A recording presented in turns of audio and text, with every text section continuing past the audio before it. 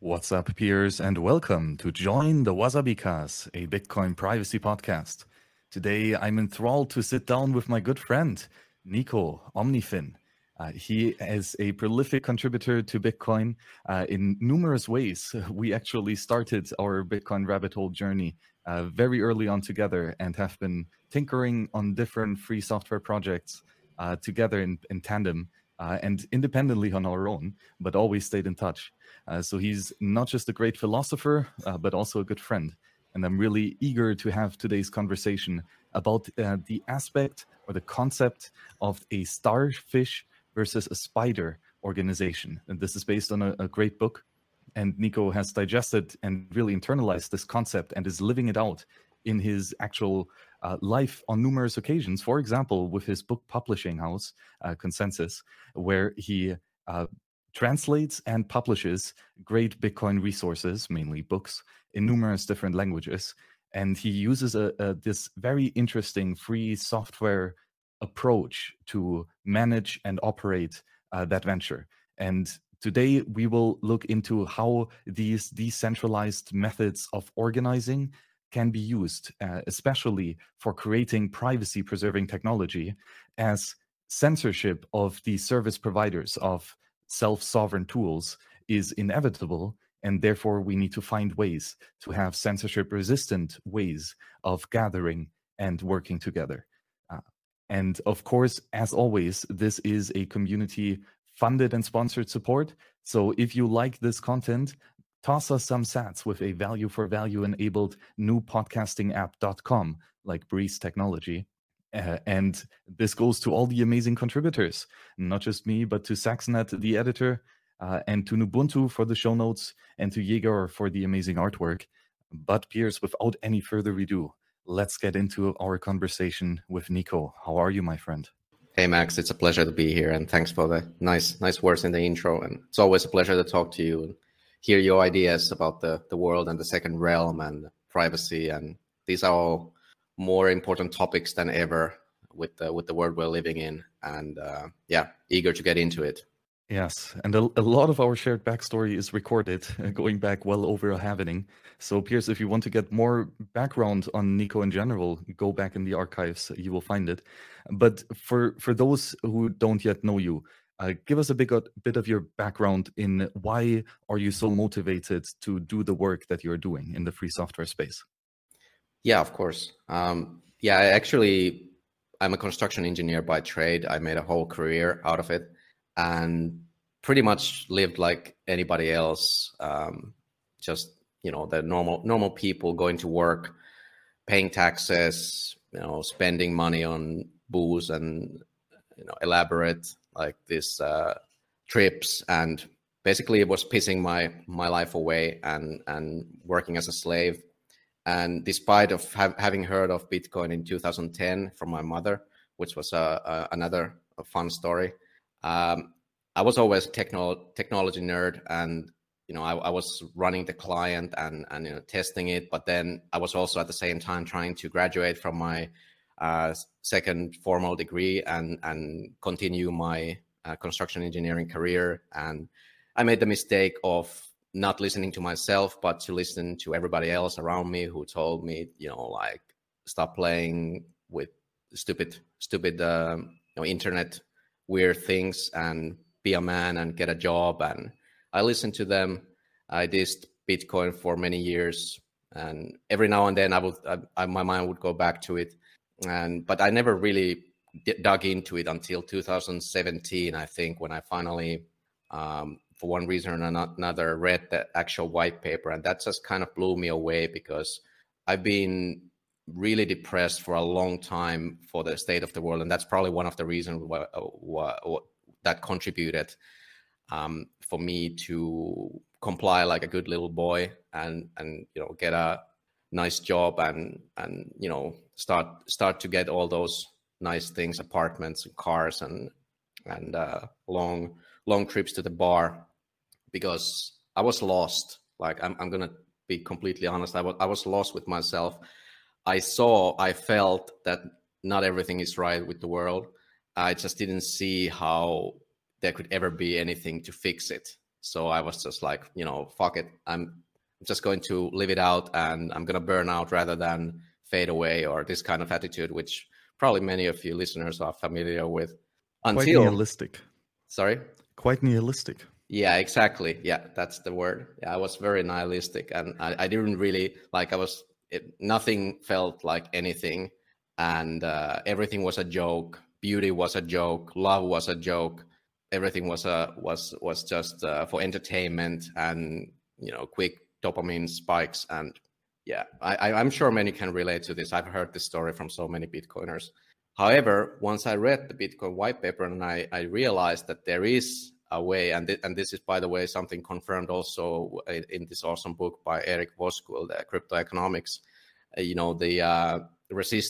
axiom of resistance. I didn't realize, I didn't understand, despite of my time being in the computer world and into all this nerdy shit. I didn't understand that there's systems that cannot be touched by anybody, that cannot be broken by anybody, and that the system can be money, that it can be unconfiscatable. And that's just it just completely blew me away. And I just couldn't do anything at all. Like I barely ate, I barely slept. I just, for months and months, consumed every podcast, every article I could find.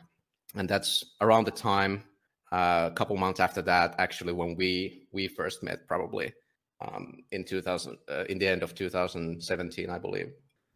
Yeah, this is quite fascinating, right? So based on the many problems of the current situation, and not finding a possible solution to that, right? Not being creative enough to think of a potential that is, or to find a way to a better world, right? That if you don't have that vision, that creativity, well, then you lack aim and purpose, and means of getting there, and that's a very depressing thought, right? But then when Bitcoin comes along, all of a sudden this genius Satoshi comes up with a cool new idea that actually solves a massive problem, and that all of a sudden makes it actually tenable and possible to reach that better potential of the future. And that's a much more hopeful and positive outlook. Right. And, I totally sympathize with all the no coiners, and there's a lot of smart ones too. I was one, and it is really difficult to, when, especially the older you get. Like I was already, I think I was already past 30 when I really understood, started to understand and fall down the Bitcoin rabbit hole. The older you get, the more you are invested in the status quo, and the harder it becomes to unplug from the matrix. Like somebody said in Twitter, after a certain age, it becomes impossible to unplug from the matrix. And I don't think quite that drastically, but there is some truth to that, because you tend to invest in your career. Maybe you have a house, you have mortgage, you have a fancy car, you have expenses, and you can't really, it's very inconvenient. Let's put it this way. Like, it's very inconvenient to unplug from the matrix, no matter the possible rewards that would come from that. And also that goes back to the nihilism, which is like everything is a joke. Okay, so this is another joke. This is like I told myself for years, like this is just funny money on the internet. Maybe you can make some quick fiat gains with that if you get lucky. But I'm probably too late already. I don't want to lose any of my precious fiat. Exploring this kind of thing. So I understand, and I think a lot of people are in that particular hole.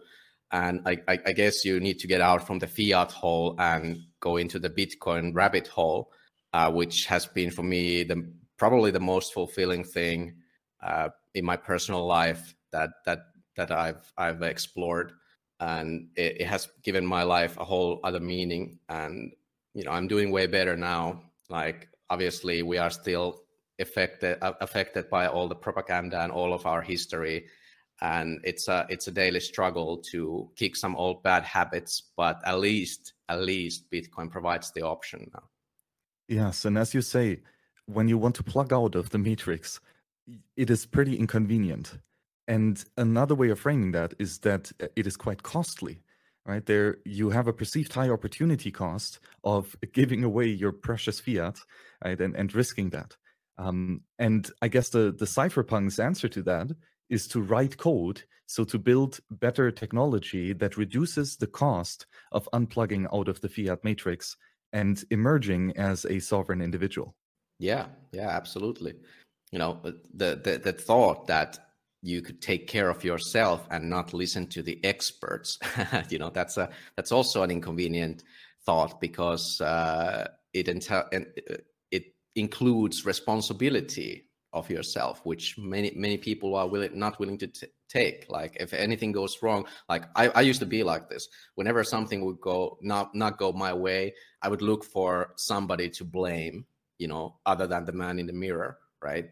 And I think this is very typical for the modern society, where the state has taken the role of God, and in the state we trust, and not ourselves. So it's a struggle. It's an uphill battle to start retrusting yourself, because that is the basic state that we're all born into: complete freedom and self-ownership and self-responsibility as well.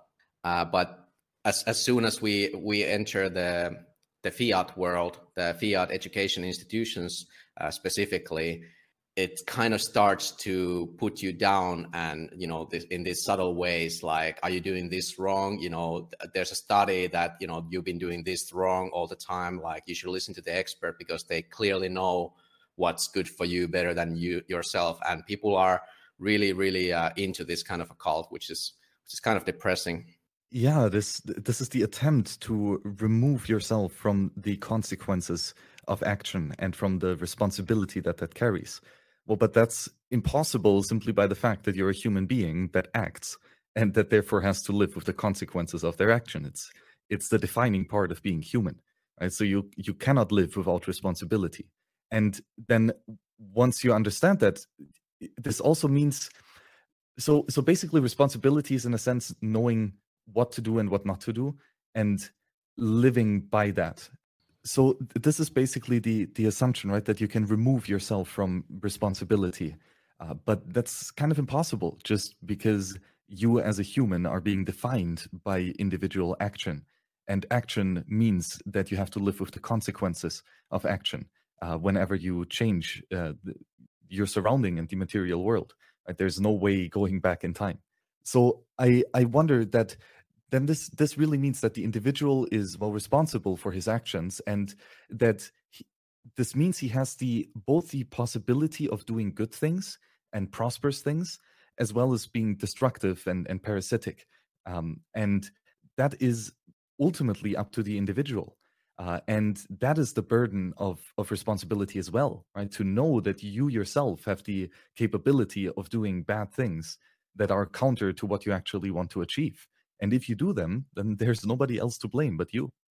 Yeah, exactly. Like, you can hide from the responsibility, but that doesn't take it away. Like, if you think about every single major human calamity in the human history, it has happened because of people chose to hide. They chose to let it happen to their communities. They chose to listen to the experts. They chose to outsource the responsibility to violent regimes of, violence monopolies. They chose that, and yet they hide from that. And then later they were just like, oh, well, we didn't know. But you kind of did know. Like, there's no turning away from that. So I think this is very important, that people realize that, for example, what is happening now in the world, it's exactly the same that has always been. Listen to the experts. All the calamities have been backed by the experts. All the calamities have been backed by law-abiding, tax-paying, good citizens, and everybody thinks they are good. Everybody thinks they are the good guy, especially the normal people, and who are not self-thinkers, who are not self-sovereigns, who are not unwilling to carry the responsibility. So they outsource it to somebody. And the downside of outsourcing the responsibility, outsourcing the responsibility of your actions, is that you still have to act, and in the end, you will still have to pay the bill as a collective human society. So there's no turning away from your actions. Exactly. Everyone is a sovereign individual, but not everyone is a good sovereign individual that actually does a good job at being that. So Just to add to that, like I think one of the big problems is that people think that we can somehow remove evil from the world by laws and restrictions and jailing people and using violence on people, basically removing evil with more evil, fighting fascism with fascism. And it's like fighting fire with fire, really. yeah, it really is. And so I wonder, because we basically assume here, right, that it's at the individual's position to do good or bad, right? That's individual choice, and it's your responsibility to live with the consequences of that.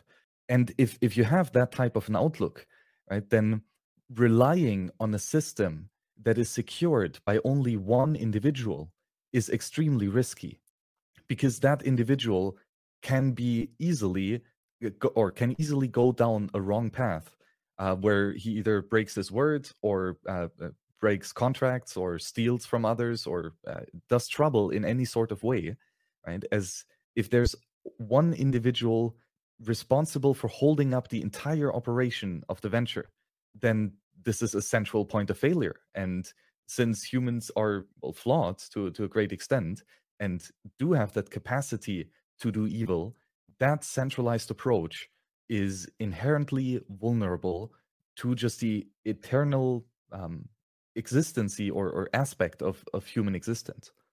Yeah, exactly. Like the example of Australia, things worked rather well while they worked, but now it seems like, well, there's no Bill of Rights, there's no recourse for the people if the state decides to do something they don't like.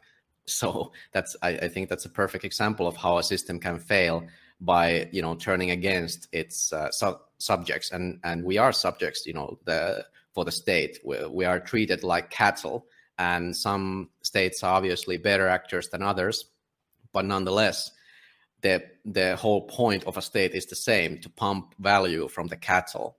And being a sovereign means that you provide, as a sovereign, with your actions, value to other sovereigns, who then voluntarily give you resources that you can use to live.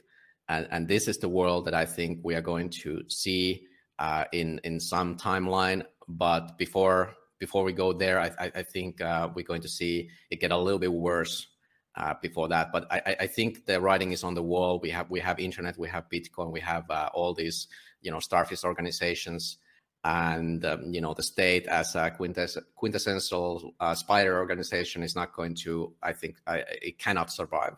Yeah, that's a great point, that a centralized system, a spider system, so to say, or a spider organism with a central point of failure, it works great if it is not under attack, right? Because due to its centralization, it's inherently faster in decision making and adapting to changes, and and latency also. So that makes it very quick to change and to adapt, as long as it is not under attack.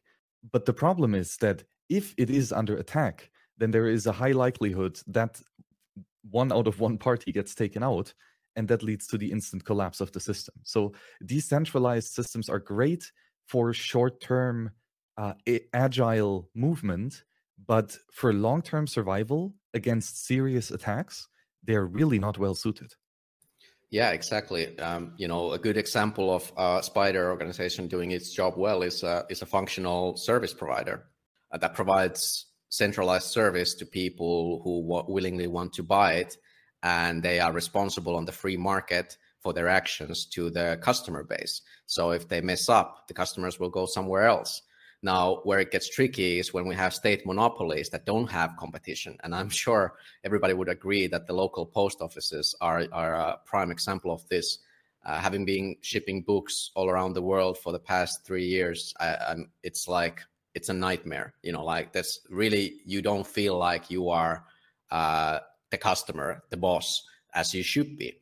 as you know, the entrepreneur should always be completely accountable to the customer, and if not, then the customer has the choice to go to somebody else who provides a better service. And this is the, you know, the basis of free market and how it should work. And state impedes that. State prevents that from happening in lieu of you know, kind of like these monopolies and oligopolies that channel funds from the before said cattle to another pockets that are usually not in the service of the customer. It has nothing to do with customer service. If you have ever tried to get anything done with a state official, I'm sure you would agree with that statement. Yes, of course, very much. So, you know, this is the crux of the issue, that centralized systems are great at expanding quickly and providing services reliably as long as they're not under attack. But then once they're under attack, they get killed very quickly. And that means that a lot of centralized services go out of the market either by overt attack or just by not being profitable. But in any case, therefore it is required to have a free market where new centralized organizations can pop up to provide a similar or different service to satisfy these consumer demands. Right? If that entrance of new participants is prohibited, especially when we're talking about spiderfish organizations, spiderfish, about spider organizations, right? Centralized organizations, that means that ultimately we suffer a lot, right? Because these systems tend to die and there is no new system replenishing them, which is an inherent centralization risk, even more so. Right, exactly. And this is why it's so important that people become sovereigns and find their own network of other sovereigns and sovereign companies. Also, you can be a sovereign company that does have a moral code and does not screw over their clients. And if they're under attack, maybe they will just, you know, change to a different jurisdiction or you know, quit instead of being corrupt by this kind of a state attack. Like, I can't tell you how appalled I am to see, you know, for example, many you know, Finnish exchanges. Basically, we don't have any good exchanges in Finland anymore. They bend the knee to the state, which means that they become an attacker. There's no good way for Finnish people to acquire Bitcoin anymore because the spider organizations have been corrupted, and yeah, this is what happens. And of course, the free market is impeded by these ridiculous regulations that make you compile to the extent that your business model practically becomes unsustainable and you cannot compete. So the only way is to negotiate with the terrorists and do what they say, and then, you know, sell this idea to your customers that, you know, if we don't do this, we can't provide you the service. Well, fuck that. Then don't provide the service or change jurisdictions. Like, that's not an excuse. I'm not going to accept that. That's terrible. And a lot of people are like, no, like you know, they're not trying their best. And, you know, you can do so much better. Like, I don't want to provide a service. I don't want to provide a lackluster service or dangerous service to anybody.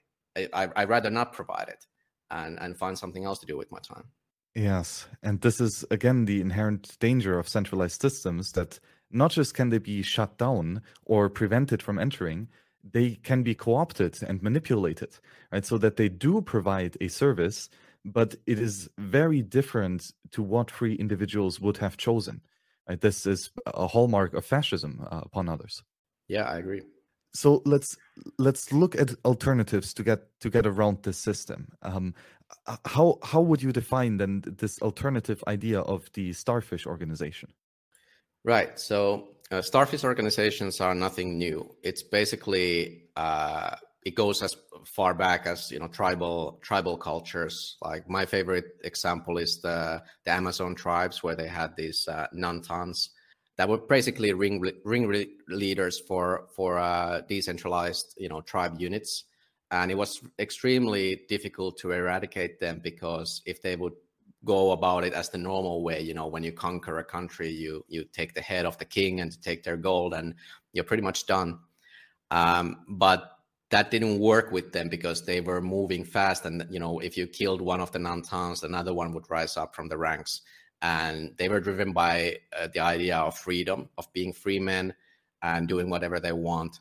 And it's nothing new. It's old idea, but it's not as popular. I think it's most popular in maybe kind of like voluntary organizations that Alcoholics Anonymous is one example where basically the same idea works everywhere in the world, and everybody does it because it benefits them, because they have an issue and they want to talk about it together. And you don't really have to manage it in any kind of way, because everybody's just doing it from their own need.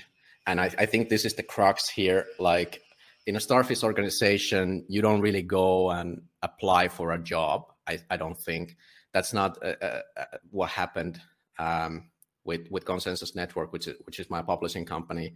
And we have volunteers. Like, I don't keep a list, for obvious reasons, but I would say we have probably 30 to 50 volunteers working on the books.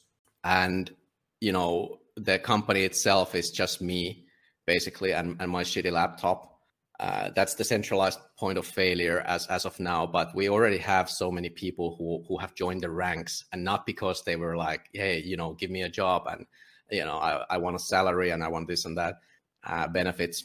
No, that's not how it works. How it works is that people want to do it. Like, for example, 2018, when I read Saifedean's Bitcoin Standard, it blew me away, and I realized I have to translate it to Finnish, my own language. And there's a lot of people like this. There's a lot of people, like, I get weekly emails from people like this, and you don't really have to do anything to motivate a person who is hell bent on giving this information to their peers. Like, you don't have to do much. All you have to do is give some guidelines, some resources, the experience that we accumulated, share all of that, and work together rather than work for somebody. I don't want to tell anybody what to do. I don't want to command anybody. I don't want that kind of responsibility. I'd rather just trust that the game theory plays out, that everybody's there for their own reasons, own completely selfish reasons, which usually is they want to educate their peers, they want to educate their family, their friends.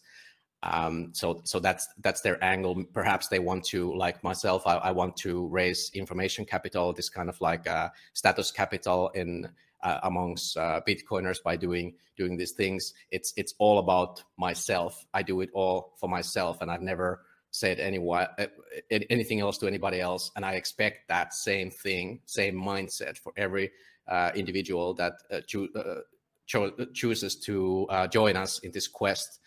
And yeah, it's been working great so far. Like, for example, a crazy project that the Dutch Bitcoin Standard, we have 15 translators working on the same book, like ants.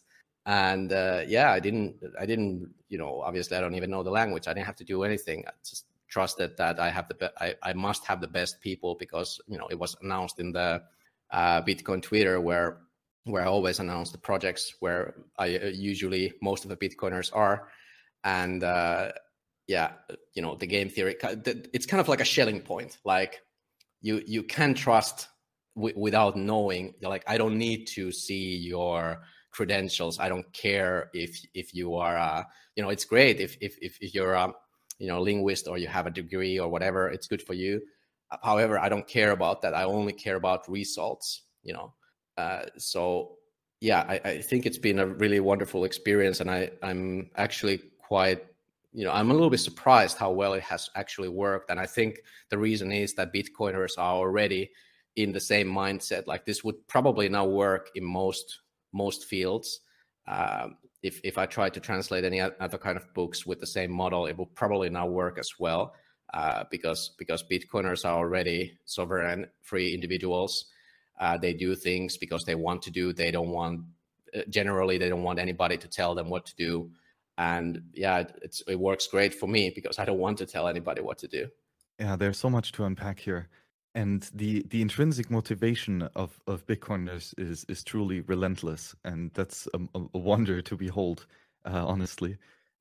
One thread I would like to pull from your earlier rant is the aspect that in a decentralized organization, each individual node mimics the pattern of others, in a sense, right? You share information, and not so you receive it and you act it out again. You speak it to others, and this is a very reciprocal relationship, right? Of both knowledge accumulation, processing, and then sharing, knowledge sharing, right? It's the whole deal. Thought, emotion, and action. It's and I that makes it a very compelling system, and I wonder if the motivation is somehow part in this great experience of helping or of sharing useful patterns with other individuals. Yeah, absolutely. Like, for example, all of our books have gotten better because of all of the different projects, because every single team comes up with a new suggestion, and I just move it. I have this kind of like a folder structure which has the basic instructions and everything, how to go about it. And whenever we find a better way to do it, it goes across the board. So it's kind of like propagating nodes, really. Like, I think that's not. I'm going to start using that. It really is, because we all have the same information, all the books are made in a very similar way. Of course, there's variation, but all the best ideas will be transported to the other teams. And at the moment, I think I'm running like around 20 teams of different books, and it's kind of like it's evolving by itself. I don't plan it from a central location. Sure, I gave the first guidelines based on, but that was based on our experience with the Finnish version of Bitcoin Standard, which we didn't know what the hell we were doing at all. Like, we were just like, yeah, let's translate that book. It's probably easy, right? No, it was not easy at all. But we learned a lot, and then I realized very quickly that there's a lot of demand for this, and it can be replicated. The hard work with it, like all the, for example, I vectorized all the figures. Well, now I can use the same figures in every single language. All I have to do is change the text. And that's just one example. But yeah, it goes across the board, and it just keeps getting better and better. And the people are so damn motivated. It's really a beautiful sight to behold. Yes, and this again, this intrinsic motivation of deeming for yourself that this tool is useful, right? This pattern is useful. When you understand that because it has solved a problem for yourself, then you're not just encouraged to share the same pattern with others, but to improve the quality of the pattern, right? So that the tool does more adequately solve the problem that you wanted to solve. And that's the scratch your own itch ethos in free software development, right? You use a software, it's helpful, right? It solves a problem for you, but it doesn't do so perfectly, right? You can think of a way to make it even better than that. Also, you write the code, make a pull request, and it gets merged, right? It's being shared with everyone who is using that software. Yeah, exactly. And it's also privacy-wise, it's great because we don't need names. We barely need the name tags so that we know who we're talking with. But even that is not completely necessary. And I think it's a wonderful way, and I think it's the future way that we're going to more like pseudonymous kind of a world where it doesn't really matter who you are, which school you went to, who you know, who are your friends, what's your name, what you look like. All irrelevant information. All that is relevant is the work, proof of work. Exactly.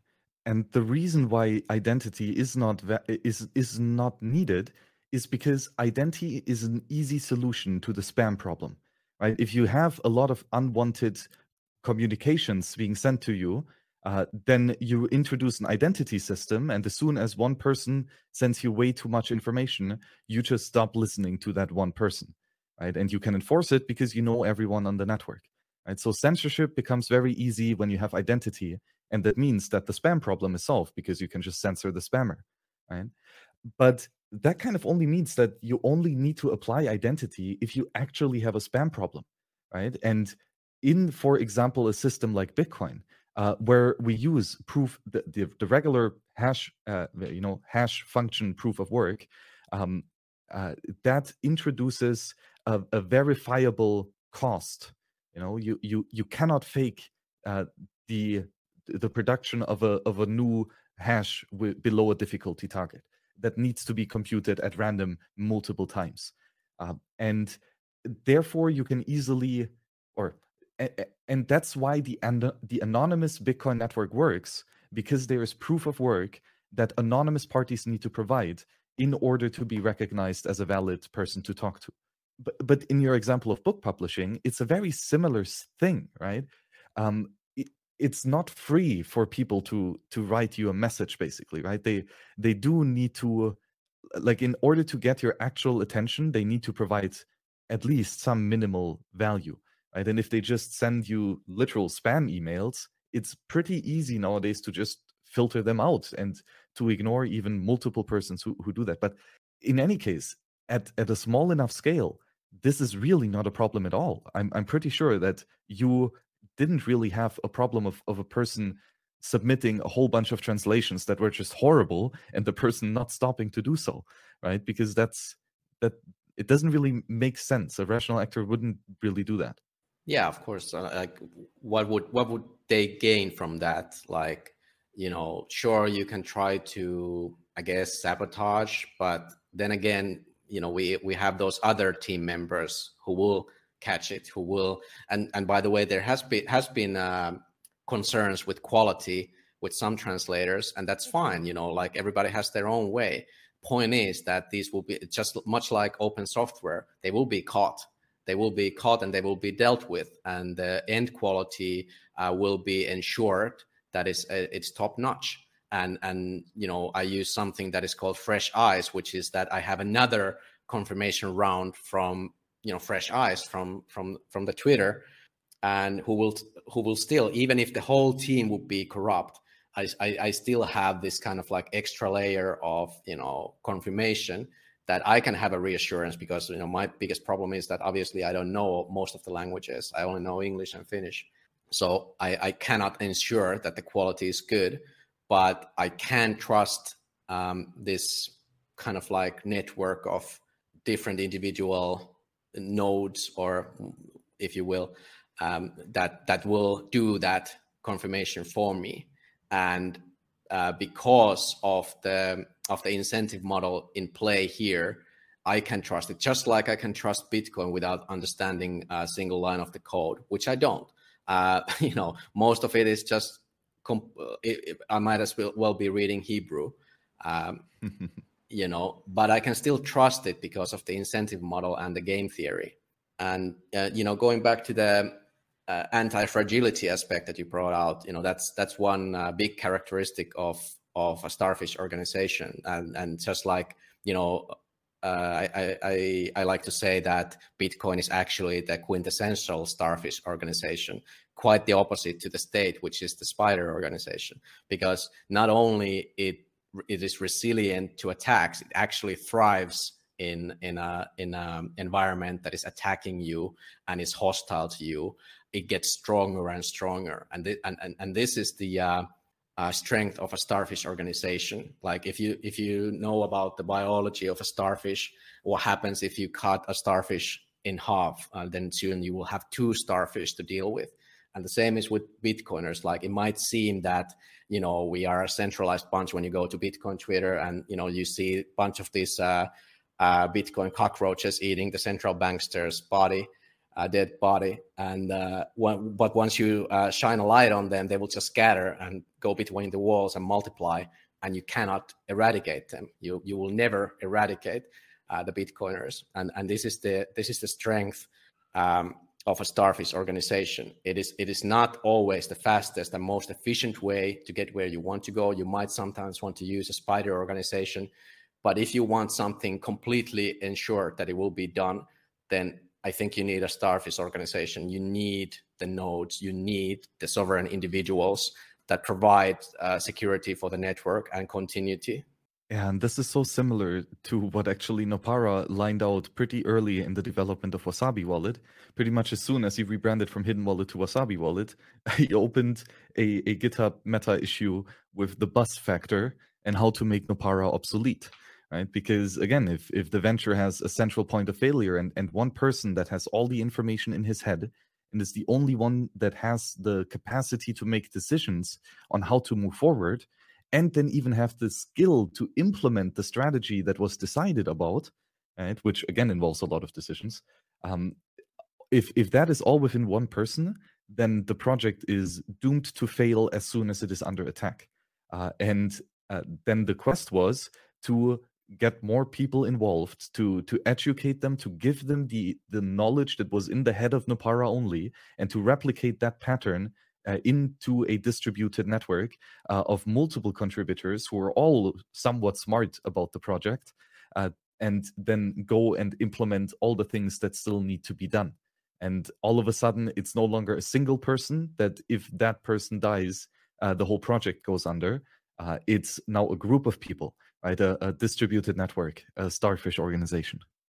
Yeah, exactly. Like, for me, like I said, I'm the central point of failure in terms of, like, I have a company, I have to have it because of the licensing restrictions, and we still live in the fiat world, and sometimes you just need you still need that kind of like a bridge with the Bitcoin world and fiat world, and I'm the bridge. Sure, you can burn the bridge down, and I have no doubt that there will be some kind of a hunt for avid Bitcoiners, vocal Bitcoiners who spread the knowledge and operate with their own face and name, such as myself. I'm aware of that, and if it will happen, it will happen. However, I am going to ensure that the books will keep flowing, because everybody has a copy, just like everybody has a copy of the Bitcoin blockchain. So every translator, every team, they have a copy of the work, and you cannot eradicate that. Sure, you can stop my company from working, you can put me to jail, but you cannot stop the signal. Yes, and there are numerous layers of defense here against different attacks, right? For one, in a decentralized system, if you cut off one node in the network, there's still others that have the same information, right? So essentially nothing is lost. And further, new nodes can still easily enter the system because there are other nodes that can share the information. And as long as not all other nodes are compromised, a new node can still get the pattern that is useful. And it also means that once you divide a community, that the past history, at least, is still in on both sides of the split, and both sides can now independently continue working on top of that old state and find kind of different conclusions. Right after you split, you walk different paths.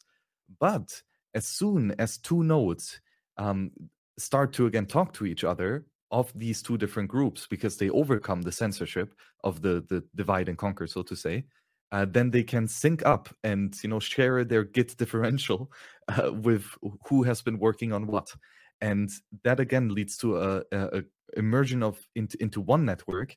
Although of course there might be conflicts and it will be difficult to resolve them. That's why Bitcoin proof of work is there.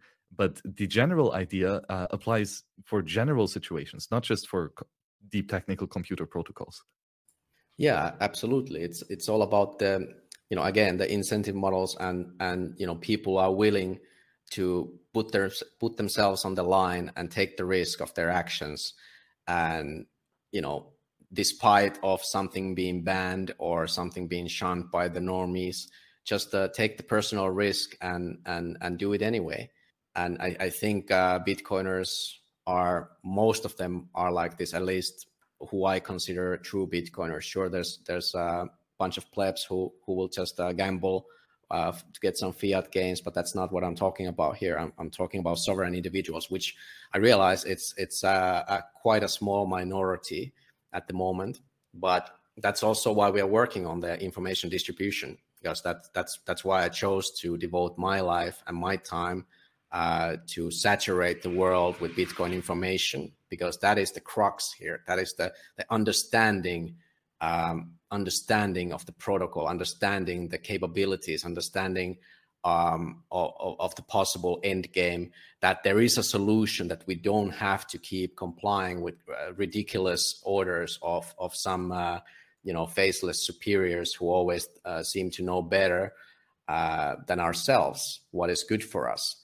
And we need Bitcoin as it's a tool of self-defense, as you often speak also. And I think books are a great way to educate people, because books are also difficult, especially physical books are very difficult to eradicate once they start to saturate the world, because you can always print more, and it's rather affordable to print books. So I think that's one reason also why I'm mostly focused on the print books, because it provides a certain kind of proof of work and resiliency, even against some kind of weird super electronic calamity event where all the power goes down. You still have the books, and you can use fire to read them, just like in the old times. So I think that's like you just can't, like, freedom has never been killed in the human history, and they are trying very hard right now, and I don't think they're going to succeed. They can make our lives difficult, sure, for a while, and they will, but we can't just decide to give in, and we can't just be those compliant, comfortable followers, these law-abiding taxpayers, just because it's convenient, just because it's so-called safe. Like, we can't sacrifice the sovereignty to gain some safety, which there's no guarantees for, by the way. Like, it's like the animals in a zoo. Like, are the lions really happy in the cage? They are completely safe from any kind of predator. They have all the food they can eat. They have access to probably some lion sex, but do they really want to do that? Like, when you're not free, when you're jailed, or are they more happy out in the nature, where there's absolutely no guarantees of getting food, there's no guarantee of getting late, there's no guarantee of being safe, of being taken care of. It's all you. And I think this is where most people stumble. Yeah, great point. And as you say, when you give in on principles and try to remove responsibility from yourself that is inherently yours, well, it can only lead to long-term bad consequences. And if ultimately, happiness is achieving, or if a good life is achieving high goals, so aiming high and actually fulfilling that target, then yeah, being locked up in a cage and being removed from any decision-making capacity, from any way to be creative and to think of a better future, and not having any capability to act and actually manifest this future, yeah, that kind of turns you into no longer human. Yeah, exactly. That, like, going back to my origins and how I got into Bitcoin, like, that's exactly the life I was living. I was a zombie. Like, I didn't enjoy anything. Like, I had to buy stuff to feel something. I had to get drunk to shut down my brain to stop feeling something, stop feeling the pain. It's not a life for a human. Yeah, very much. So the Starfish organization is not just in accordance with the principles of sovereign individuals. I would argue it even helps them to thrive. Um, and maybe one further reason for this is that, yes, a centralized system is sometimes more efficient in doing it, right? But in isolated centralized system is much less efficient than a group of people, right? So, and it's not really about, actually, it's not really about being centralized or decentralized. It's more about delegating some decision-making power to someone else, right? And you can do that both in a centralized system as well as in a decentralized system, to delegate power to someone else, which, as soon as you do that, of course, because other people get to invest their brain power into solving those problems, you can focus your scarce attention onto solving other problems. And therefore, the total number of problems that will be solved will increase. And that's the beauty of division of labor. But that only holds up if those two nodes end up communicating again to at least share the information, like the new technology that they've discovered, right, to exchange patterns, but then also to exchange goods and services, right, as scarce resources that can be used to further satisfy desires and wants. Yeah, absolutely. I think it's crucial for the sustainability of a Starfish organization that there's also a compensational model, and which also we have in Consensus Network. Basically, roughly the idea is that I call it kind of like a shared or light entrepreneurship, or a Starfish organization. Basically, how it works is that I put in capital, the author puts in their work, and the translations put in their sweat.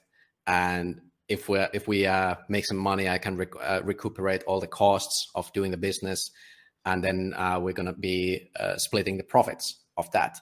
So and distributing some sats for the volunteers.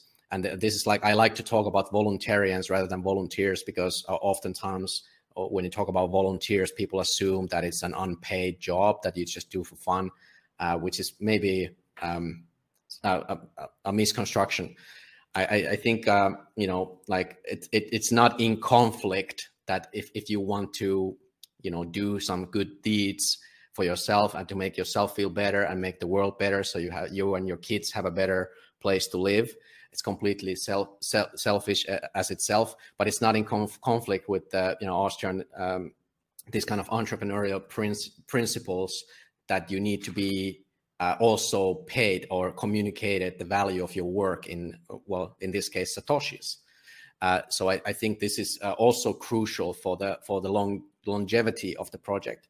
So the idea is roughly that once, and some books have already made profit, and once all of them are making profit, then everybody who worked on them will also be eating from that table for possibly a very long time. And I would also like to bring out the other thing that we are developing, which is the affiliate program, which is another way for participating to the Starfish organization without actually doing any translation work or anything like that. All you have to do is share our link, advertise the books to your peers. So when they use your code, they will get 10% off, and you will get a cut from each and every sale for shilling the link. And then, we get a sale of the book that we wouldn't otherwise make. So it's a triple win situation.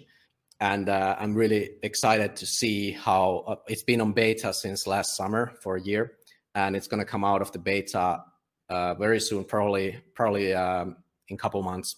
And I'm excited to see how it's going to work out, because we're going to have some, like, it's going to be kind of like a game, basically a game that you play for very real rewards, Bitcoin rewards. So you will have something like quests that you can make, like an achievement, like sell a book to 3 different countries, you get a bonus. Sell 10 copies of a single book, you get a bonus. There's a bounty called Speedrunner, sell 10 books in 24 hours, get a bonus. And these bonuses rotate every month, so you can do them again and again. Every month they will reset, and then the more you do those bounties, the more you sell. It's easy for us to pay you, because otherwise we wouldn't make that sale. So we already have the money from the customer, and then we're just going to convert it to sats and pay you for that. And you can there's going to be a claim sats button on the site, so you can just go there and empty your wallet anytime. So I'm really excited to see, and as far as I know, it's the only Bitcoin only affiliate program that does this kind of gamification. There's a bunch of other stuff, but I don't want to shill it too much yet. It's not ready, but it will be in a couple months. So I'm going to be really excited to see how it's going to work. And I think it's going to be something that we're going to pull out of Consensus Network and make it available as open source, that anybody can use it in their shop. Yeah, that's so fascinating. And one overarching conclusion that I can draw from all of this is that not only is it important that you pay people, which is obvious, people need to become profitable and grow, and you can only grow from external input, that you attract. So uh, you need to pay people. That's obvious, but it's also crucially important of how you pay the people.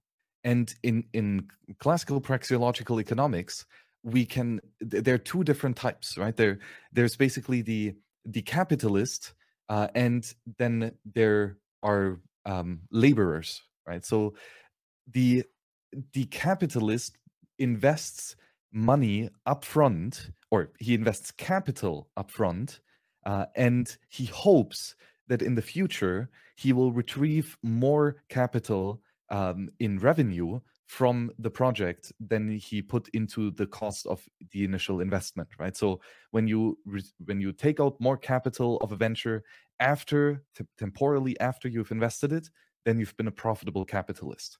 But of course, there's a risk here, right? So you're also an entrepreneur. You're allocating scarce resources, capital, in an uncertain future. That's the trademark of an entrepreneur, right? But notice that this is very, very different to being a laborer or an employee, right? Someone who gets paid upfront and who then does some work, right? That is different, because you get paid just for doing the work. And regardless whether there are consumers down the end of the line that actually value your work, right? You're not tied to the profit incentive per se, at least not in the short run. And that makes it very different, right? For one, you have less skin in the game, right? You don't have to invest your own capital upfront, with potential uncertainty of not getting paid. You get paid instantly, and even before you start working. And I'm not sure if it's possible to have a scenario where you have exclusively only one type of relationship, so that there is a venture company, or like a company that is only made out of capitalists, and that have no employees whatsoever, right? So everyone gets paid after they provide the work and can sell it profitably to gain more capital, right? Only then people get paid. Um, I'm not sure if that's in theory possible, or if it's even useful. Where I'm certain that's not in theory possible is to have only employees, right? If you have only laborers that want to get paid upfront and with no uncertainty of future customer demand and potential profit, well, that's not possible, right? Because who's going to pay them if everyone wants to get paid and nobody is willing to put up the money up front, right? So an organization pure out of laborers or employees does not work. You need a capitalist. I can say that in my company there's not a single employee, and I don't think there will ever be. I don't think there's a need. At the moment, there's no employees. I only pay for the work that brings in money, because otherwise I don't have the money to pay up front. I'm already putting a lot of capital in risk to purchase putting out money up front to buy the licenses and make the print runs. That's pretty much all I can do. So then I will rely on the volunteers to do the work that I can then sell, so I can pay them. And this is exactly how it works. It's only paid by results, and it's not paid. I don't ever pay up front. I only pay for results. I don't care how much time you used. I don't care if you used a month or you used 1 hour. I pay according to the result. How much money did it bring in, and how much money I can pay for that. And only in the situation, and this is a free market situation, only in the situation that both parties, the volunteer and myself, think that we gain more from this transaction than we give, only then it will happen. And it just keeps happening. It's wonderful, really. My biggest issue with the day job, like 9-to-5 job, is that it kind of gives you the wrong incentive model. You get accustomed to the monthly salary, It's like heroin, really. Like you get addicted to that, and you will do, it shifts from building services and products to people. It shifts to how can I keep my, monthly injection flowing. So you do the bare minimum. You start to, you don't necessarily put all your mind to making the work better. You try to do as little as possible and still get paid. And this is like anybody who's worked a 9-to-5 job, I'm sure can attest to this. I sure, when I was working, I did this. I'm not even ashamed to admit it. Like why, like it's a crazy proposition that you, no matter how efficient or fast you are, you still have to sit by a desk for the same 8 hours as everybody else, who is probably worse at their job than you. And if you work more, well, guess what? You will get more work, but no more money. In a lot of situations, of course, some jobs can pay you overtime and stuff, but that's not the point here. The point is that you will tooth and nail hold on to that monthly salary that pays your bills and your extravagant lifestyle that you are now accustomed to think that you cannot do without.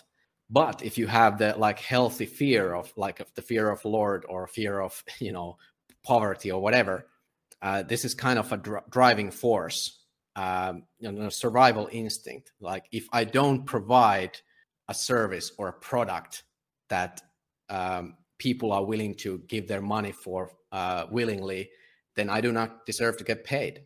And yeah, for a lot of people are not willing to do that because they are addicted to the monthly salary, which comes without any basically any needs. And in a lot of countries, like for example in Finland, the communist Finland, it's very difficult to get rid of this kind of like parasites that will just pump value out of the company without bringing any money in. And I guarantee every single entrepreneur who knows their stuff, they will always hire somebody who will bring in more money than they consume. That's just, it would be silly not to, right? Yeah, absolutely. And that's what it means to be profitable and to thrive. And there's also one point here that if how do I phrase this?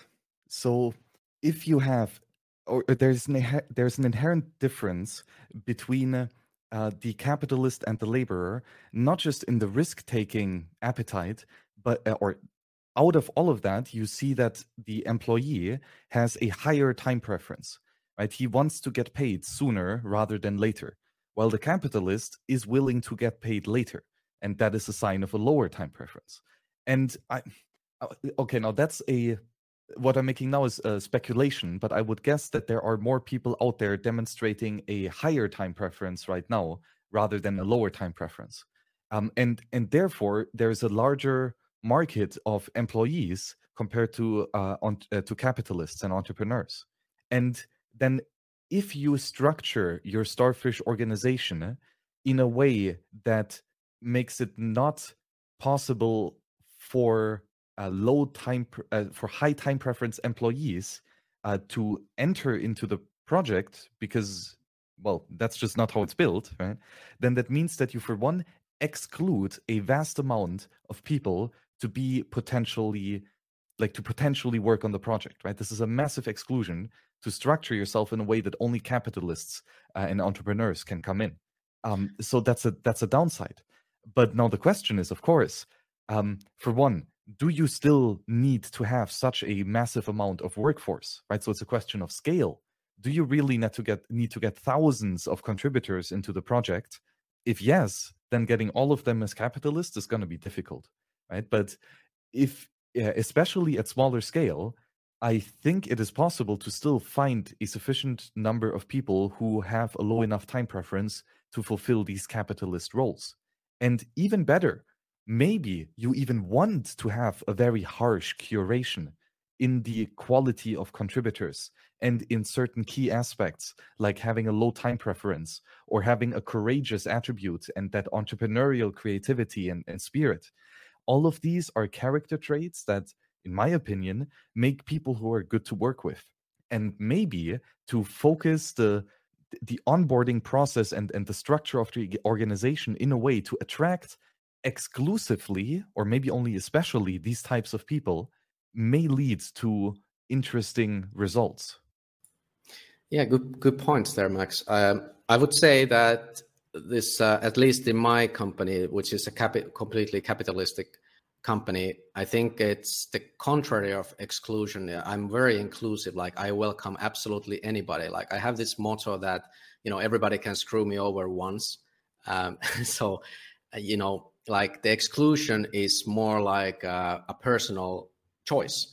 Right. So I do have people sometimes who approach me and they are curious about the model. And once I explain it to them, they will just say, okay, that's not for me. And it's cool. It's fine. Then they exclude themselves from the system. They maybe they have a higher time preference or different expectation, and that's completely fine. However, I do welcome everybody who does have a low time preference. And, to the point that I think what I'm more saying is that the people, so you do limit based on the structure of the organization itself, right? You cannot come into the project if you want to get paid before you start working, right? Oh yeah, in that sense, yeah, for sure. That's the exclusion. And what I mean is that this means that the people who are allowed to come into the system because of the rules of the system, they inherently demonstrate a lower time preference than those people who choose not to come in because it does not provide them employee benefits. Yeah, that's correct. And that's, I mean, and the cool thing is, because you've set up your structure to prioritize or to attract low time preference, courageous entrepreneurs, that means that you can be much more inclusive with the acceptance of existing contributions, right? Because already all the high time preference fiat guys are out there. They're no longer wanting to contribute.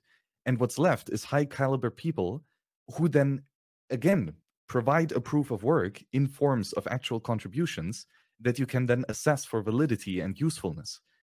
That's a great point. I didn't think of it that way. It is a great filter, and it does make my work quite easy because that there's clear guidelines, and it's kind of like of course I'm always open for suggestions, but it is basically take it or leave it because this is how it functions now, and I have been changing the model a lot throughout the way, but usually it's the people who do come in, who do have the low time preference, who are looking to do multiple projects with me in the future. So they have all the incentives to make sure that everything is going to roll smoothly and is going to be better and more profitable for everybody. So I have no reason to, not include those kind of changes. So that's interesting.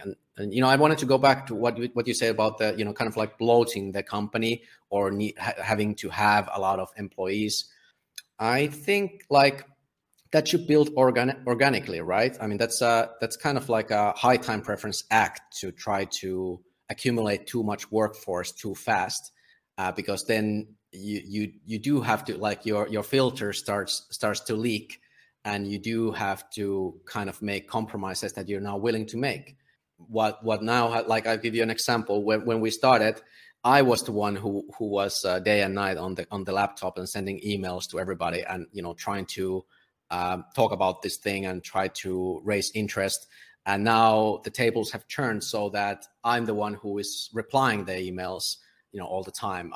Sometimes I don't have time to reply during the same day because I have so many people who are interested in contributing. And sure, not everybody does eventually, but a great number of them do, because they already, once they approach me, they already kind of know what's up, what's going on. And they Bitcoiners, as a group of people, it's the most hardworking and honest and morally upright people that I ever come across. So it's always a pleasure to work with Bitcoiners, and I would say more often than not, when I get approached, we do actually execute the project. And yeah, it's wonderful to be in the position to actually work as the bridge and provide this service, not only to the people who read the final product, but actually provide this Starfish organization service to fellow Bitcoiners, so they can have a chance to contribute, and I can help them do that. Yes, and there is such especially in Bitcoin, right, where people tend to eventually understand how impactful and useful this technology is, this urge to help be part in making it even better and to applying it to problems is crazy. It's relentless, right? So to harvest that and to encourage the the advanced use or to just be encouraging and provide people a pathway to contribute is usually all that is needed. Yeah, pretty much. And then let the game theory take over. It is a Shelling point of like-minded people. A Starfish organization by default. So yeah, just let people find you. The toughest part was to make people aware that the company exists and what we're doing. And now I think we've reached that kind of a pivotal point that people already know. It's an established operator in the Bitcoin scene, and we are publishing books in 10 different languages, which is kind of crazy since we started 2019 with one language, which is a fringe language in Finland. And now we are basically doing all the major languages in Europe, and then also a couple languages outside Europe. So it's moving really fast. That's also very interesting, right? That when you started this whole crazy idea, you applied it in a very niche market. Like nobody cares about Finland, let's be honest, right? So it's a tiny market, and not like so. Many critics would have told you, "Oh, it doesn't make even sense to focus your centralized time on doing this project in one location, right?" But your intention, maybe not explicitly, but I guess your intention was not to keep this limited in just one region, but you recognize that what you're building is not a centralized solution in one small market. What you're building is a pattern of how to create a organization that creates great translations of Bitcoin focused content. And once you've figured out that, you can apply it at scale and copy the pattern away from a centralized idea that you had it into this decentralized network and live out the very censorship resistant and creative prospects of that, right? As you say, it's turning really productive now, and it could not have been profitable if you would have stayed in a centralized market in Finland, right? It could only grow to the size that it actually becomes profitable by expanding to a larger network, and doing that not just by growing the centralized system, but by turning it into a decentralized organism. Exactly. That was the plan all along. Like, sure, when we started, the main reason for Consensus Network was just to get the Finnish book out. I, of course, was hoping that it will turn into a bigger thing. That's why it's called Consensus Network. And you were there for the beginnings before it was even a company. If you remember, we had this Telegram group called Consensus Network main office or something like that. At that time, we were focusing more on like informative YouTube shows and stuff like that. But the point was always global education. That was the point. And then we had this idea about Consensus Academy, which is still somewhere in my brain. I often think about that. But anyway, you remember how it was. And then this was just the catalyst that I needed. I needed to prove it to myself that this can work. And what better way to prove it than a niche market with a niche topic? If I can make it work in Finland, I can make it work pretty much anywhere. Let's be honest. It's such a small market, and sure, there's a lot of tech enthusiasts in Finland. That's granted, but then the market is still really thin. But as you said correctly, like there was no way I was ever going to be profitable if I stayed in Finland only. So obviously I had to expand as soon as possible. We started with Portugal, and then we moved to Netherlands, and we also sell a lot of books in Brazil. We have 2 different versions of the Bitcoin standard in Portuguese. And now we have some other fringe languages. Like I'm covering almost all of the Nordics right now.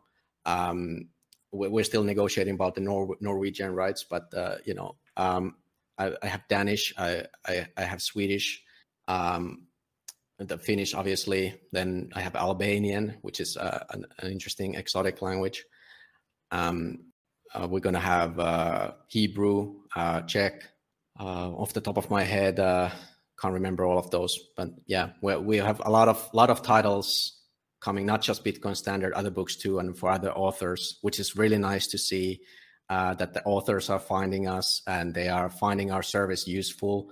And obviously they are in the same boat. They want to spread the knowledge. That's why they wrote the book. And it's in their best interest, obviously, to have it read by as many people as possible.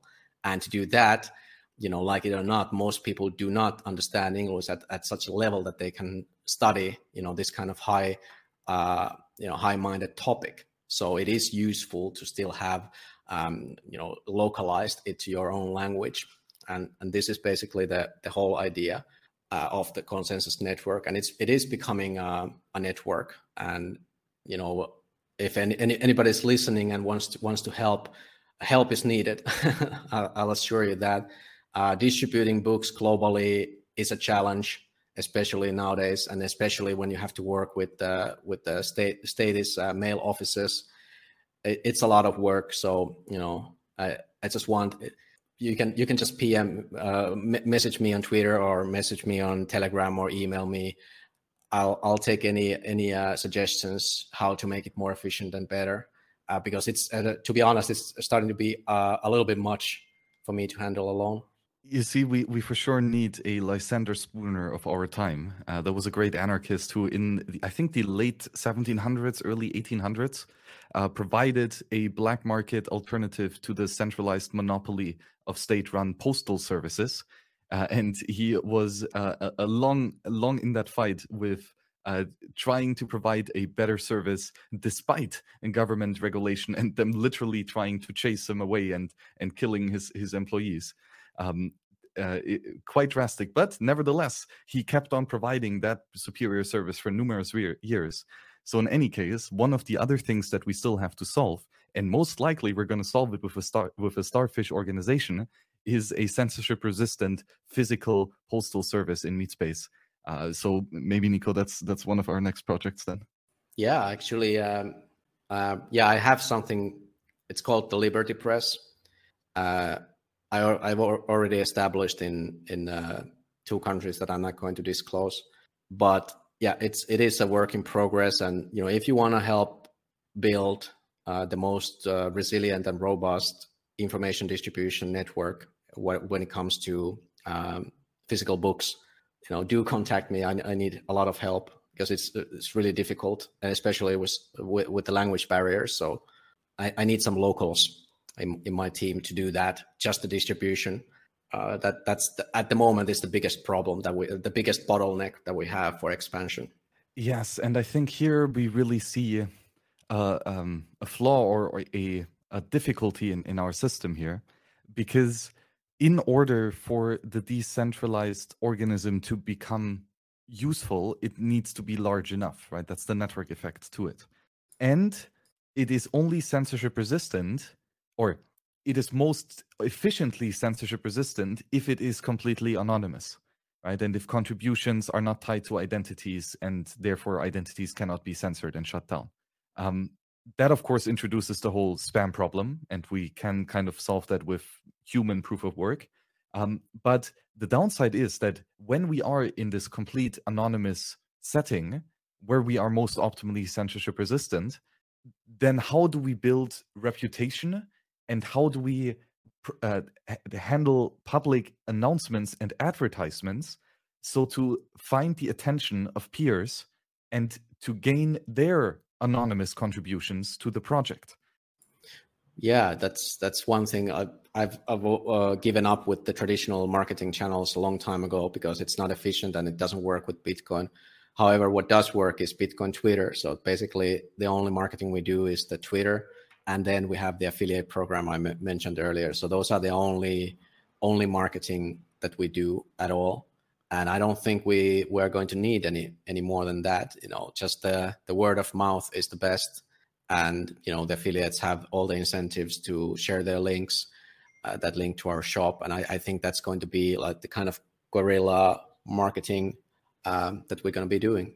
And I mean, so to both points, right? The Twitter account, for one, it's not an anonymous thing, right? It's a pseudonymous long-term identity, which may or may not be yours, right? So here already, if you would use an established identity, maybe even the government given one, right, that would turn into like that again is a it helps you to it maybe helps you to advertise and gives that perceived level of trust and already gained reputation from the past, right? So it might help you to speak to a larger audience, even on that medium such as Twitter, right?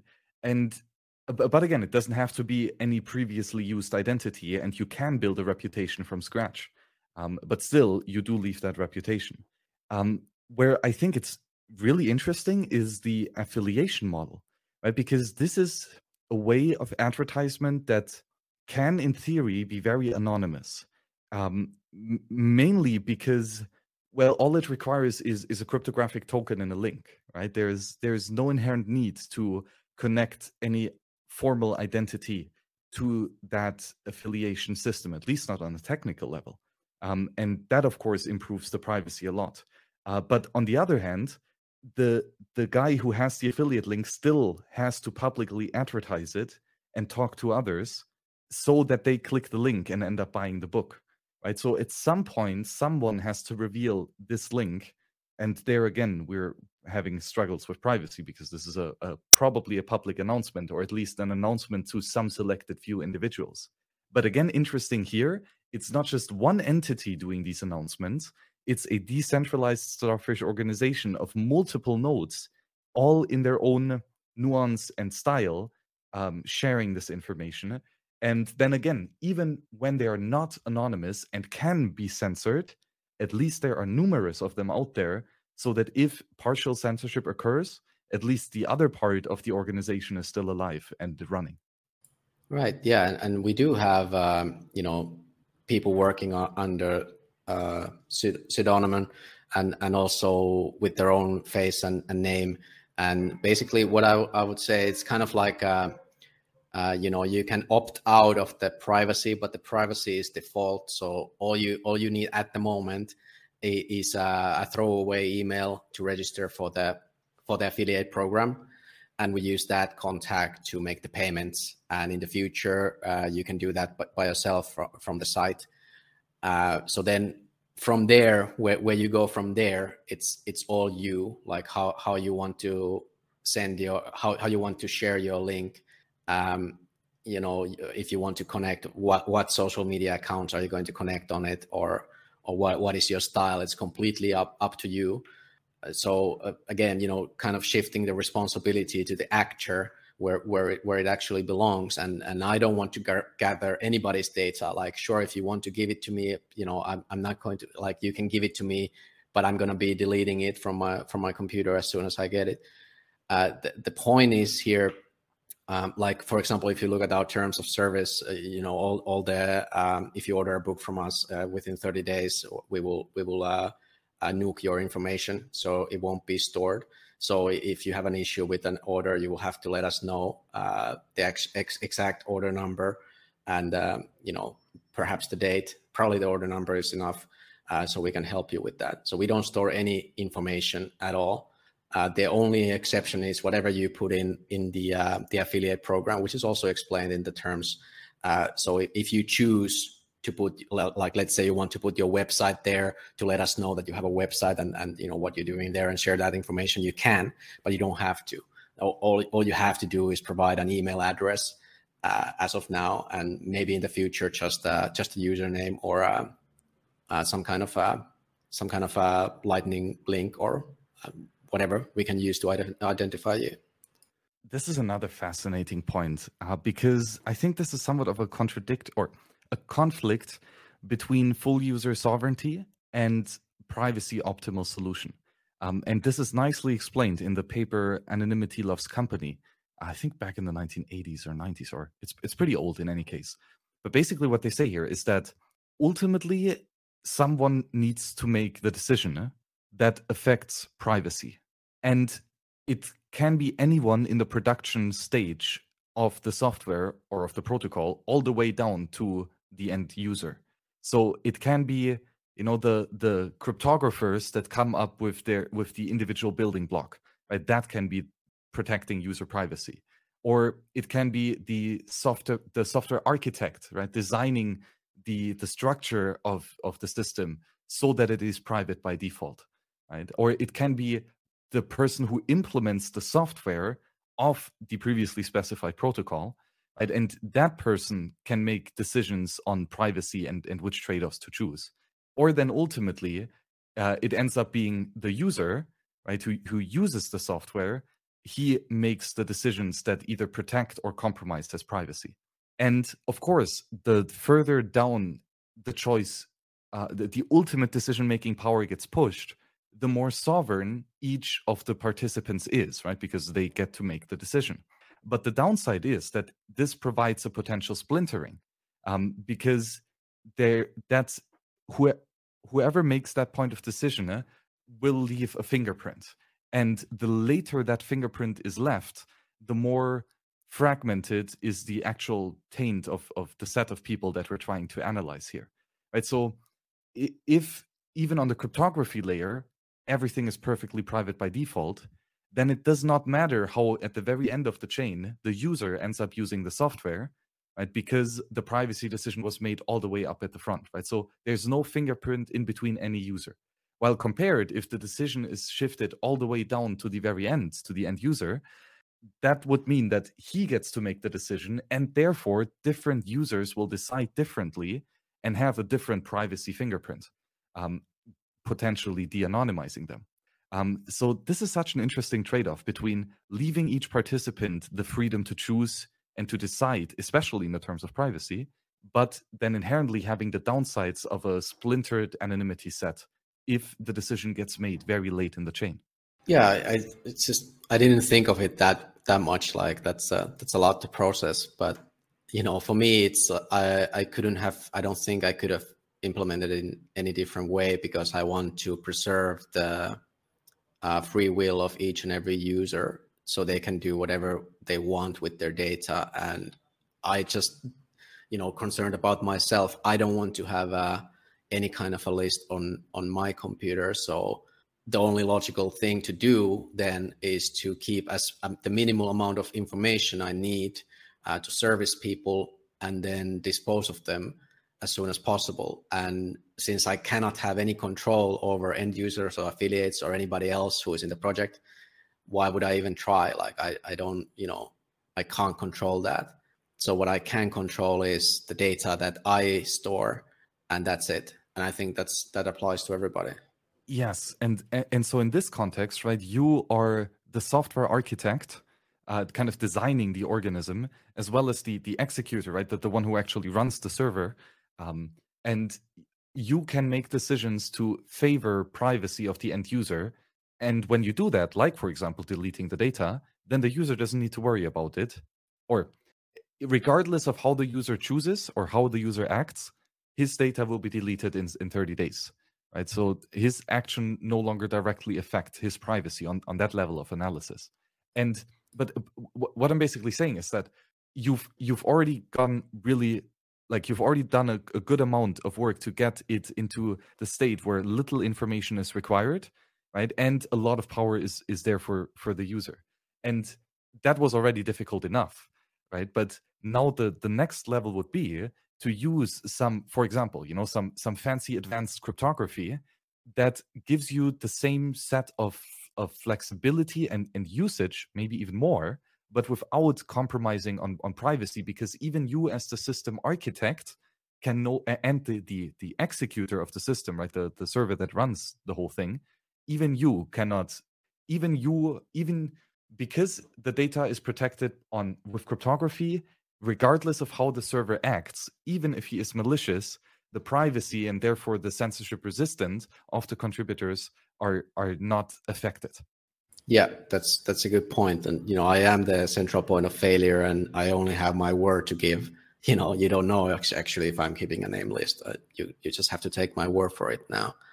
And the same goes for any supplier who touches your package that possibly has your name if you chose to include it.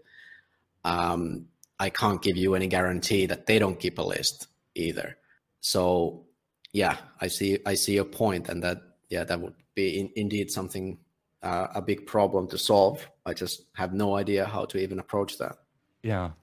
So I find it interesting that you're basically building a distributed distribution system for passing on information and patterns. And that's of course easy in cyberspace, or there are many ways of doing that. But how about in meat space? Like, what are some trade-offs to consider here to make that actually work? Yeah, it's a tricky one because usually the most affordable way to deliver books is the so-called snail mail, the status mail, and it's not very efficient.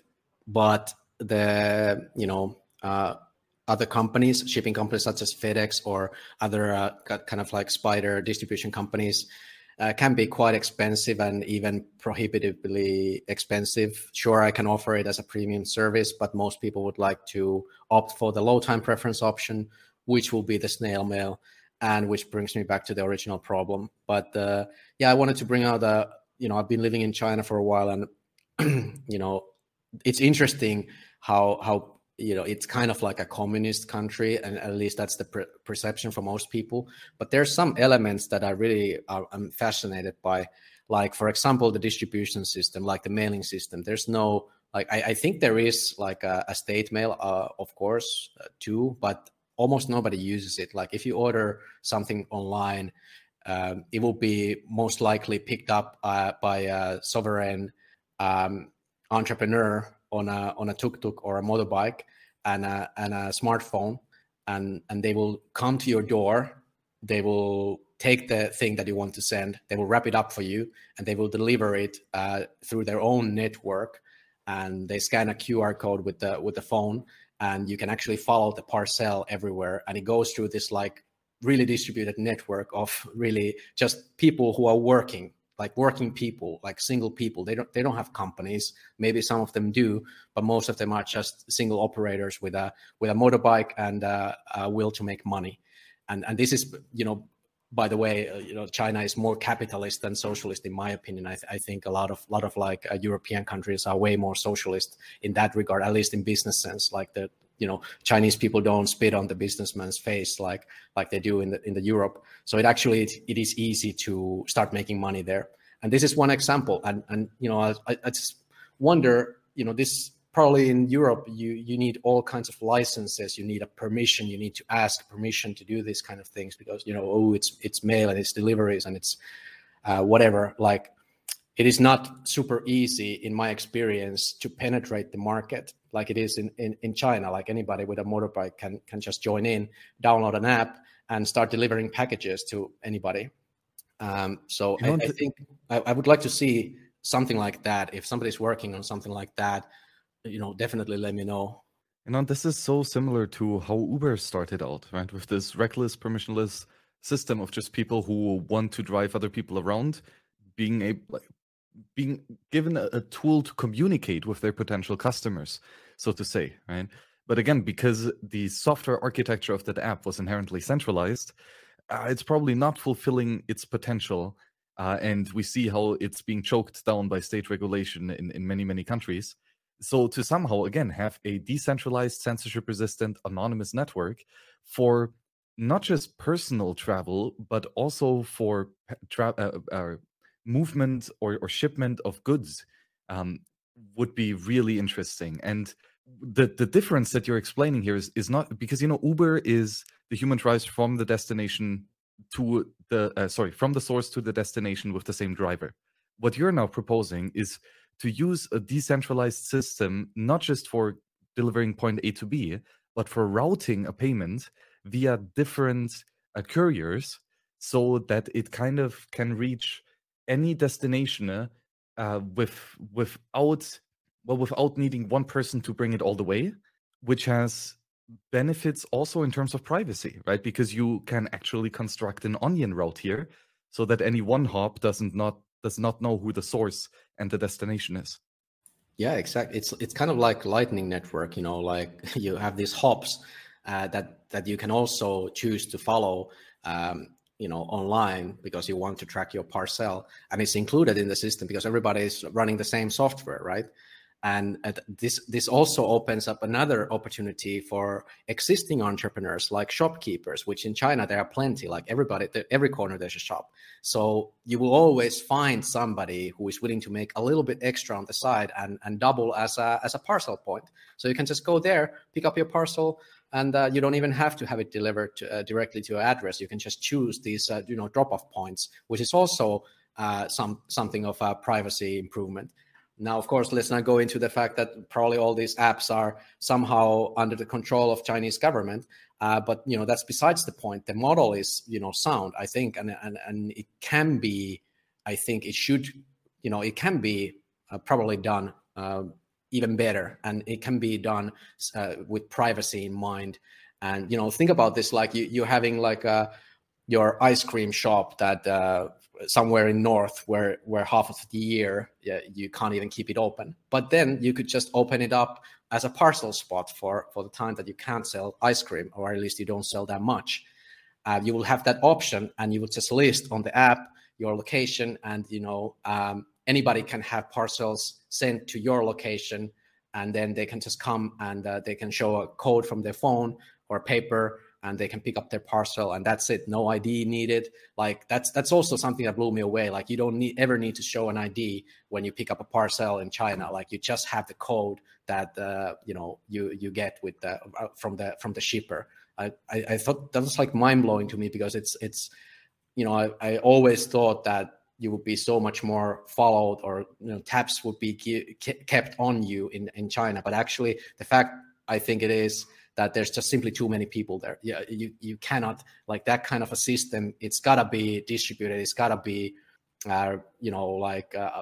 single entrepreneurs. Like for example, food there. Like everything is basically local food, because there's no possibility. Like in Finland, we wrote everything through central warehouse, which means that the animal you buy from the supermarket has been dead like 24 to 48 hours at least before it reaches your plate. Not so in China, because you don't have a chance to route like millions of people's food through a central point of failure, but you have to have a distributed system. I think that's very interesting. And I think that's like any sufficiently big society will have to go to that kind of like, emerging order from chaos.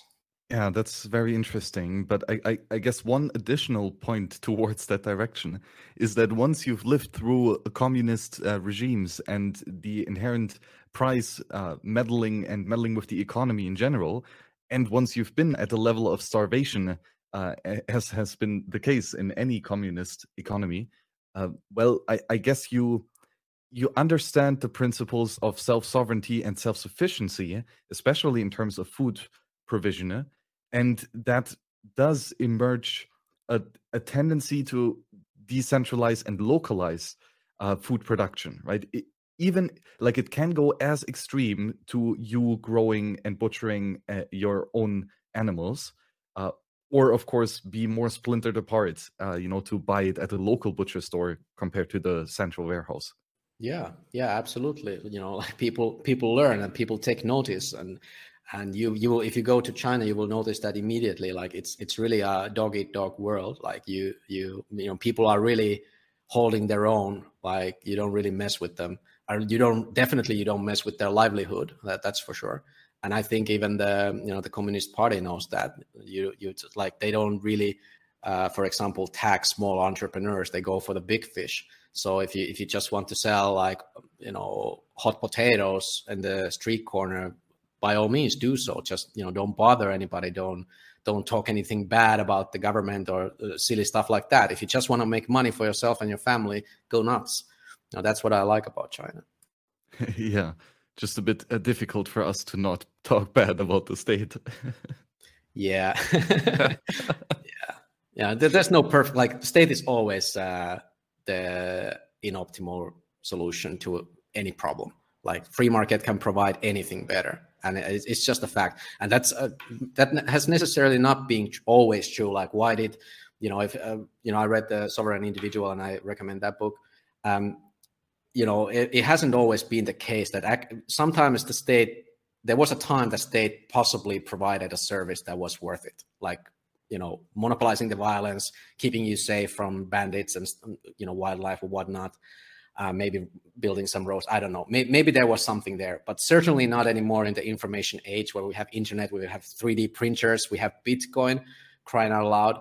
So we can absolutely 100% sure provide every single service that the state pretends that they provide for us better, cheaper, faster, more reliant, more sovereign, in every single way better. And if the states don't start to, treat the people less like cattle and more like customers, they're just going to wither away, which I'm personally eager to see.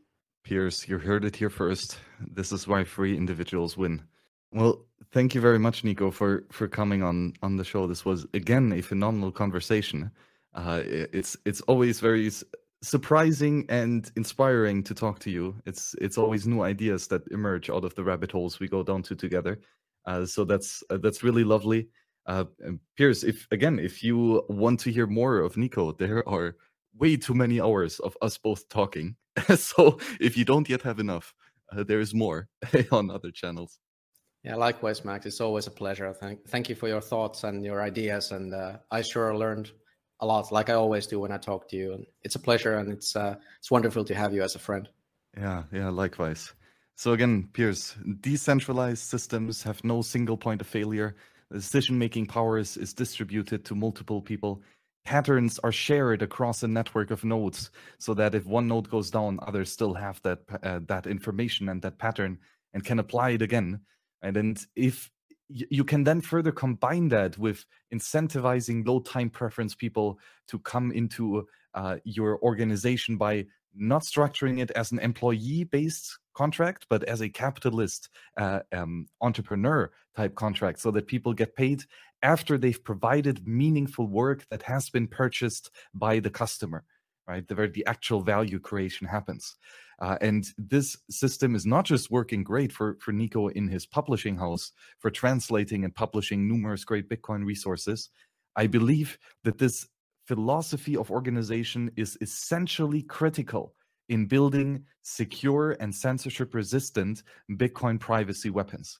I don't believe that in the long run, centralized service providers have a reasonable chance to survive in the most optimal freedom conditions, as they inherently can get compromised. And once they do, well, everything is over. There's no alternative.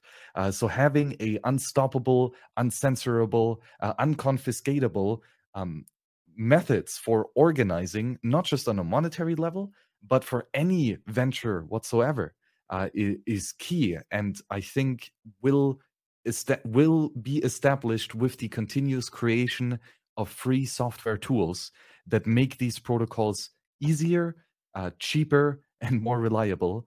And these concepts do not just have to be envisioned on the deep cryptography or on the system architecture or in the software implementation, but also on the user level. So there is, to sum it up, a whole bunch of work still to do to flesh out this concept and to apply it in life. But I do believe it's built on a solid foundation, and that with these strategies, we can actually manifest tools for sovereign individuals that are there when people really need them. And that is ultimately very useful. So one more time, thanks, Piers, for listening to the show and tossing some sats. And thanks, Niko, for coming on today. Thank you.